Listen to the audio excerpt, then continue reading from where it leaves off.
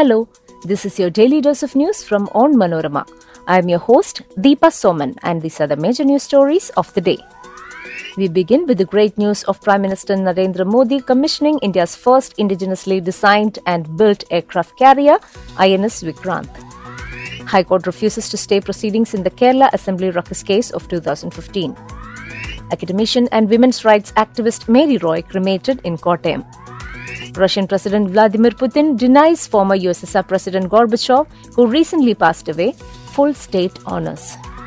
Reckless tree felling kills protected birds in Kerala. Forest and PWD departments step in. Let's get into the details. India launched its maiden indigenously designed and built aircraft carrier INS Vikrant on Friday, with Prime Minister Narendra Modi commissioning the warship. It has put India into a select league of countries with the domestic capability to develop such large vessels. Modi unveiled a plaque to mark the induction of INS Vikrant, named after its predecessor that played a crucial role in the 1971 Indo-Pak War, into the Navy. With Vikrant's induction, India has joined the club of nations such as the US, the UK, Russia, China and France in having niche capability to indigenously design and build an aircraft carrier. Built at an estimated cost of Rs 20,000 crore, INS Vikrant has state-of-the-art features and can operate air wing consisting of 30 aircraft, including MiG-29K fighter jets, besides the domestically manufactured advanced light helicopters. The High Court on Friday refused to stay proceedings in the 2015 Assembly ruckus case.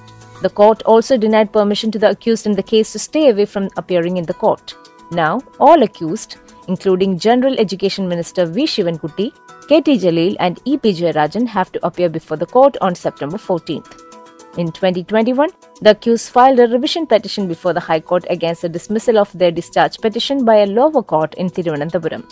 The trial court, in September 2020, rejected the LDF government's plea to withdraw a case related to the ruckus in the State Assembly, saying allowing it would send a wrong message to society. Academician and women's rights activist Mary Roy was cremated in Kottayam on Friday. She passed away due to age-related ailments on Thursday. She was 89.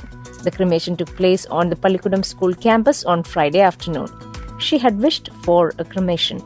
The body was kept for the public to pay homage at her residence from 7 a.m. till noon. Before we move on, here is a quick reminder to check out Onmanorama's other podcasts, Wacky News and Newsbreak. Wacky News is a collection of the weirdest and strangest news from across the globe, and Newsbreak is a clutter-free explainer of the major news story of the week. Both programs are available on all podcast platforms.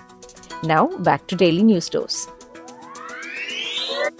Russian President Vladimir Putin is to miss the funeral of the last Soviet leader Mikhail Gorbachev, denying the man who failed to prevent the collapse of the Soviet Empire the full state honors granted to Boris Yeltsin.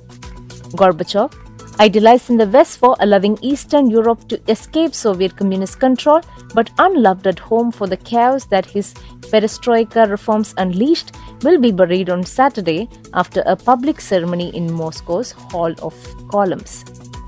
Gorbachev will be given a military guard of honor, but his funeral will not be a state one. The Kerala Forest Department has registered a case under the Wildlife Protection Act over an incident in Malappuram on Wednesday. Several birds were killed when trees were cut for the development of a national highway at VK Padi near Edavana in the district.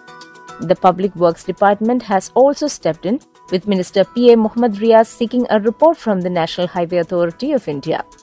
The incident came to light after TV channels on Thursday aired a video showing many birds falling to death as a huge tree in which they were dwelling was cut down using a JCB. The JCB and its driver, the man who cut the tree, and the contractor who was awarded the work were also taken into custody. That brings us to the end of this episode. Be sure to come back tomorrow. As always, thanks for listening to Daily News Dose.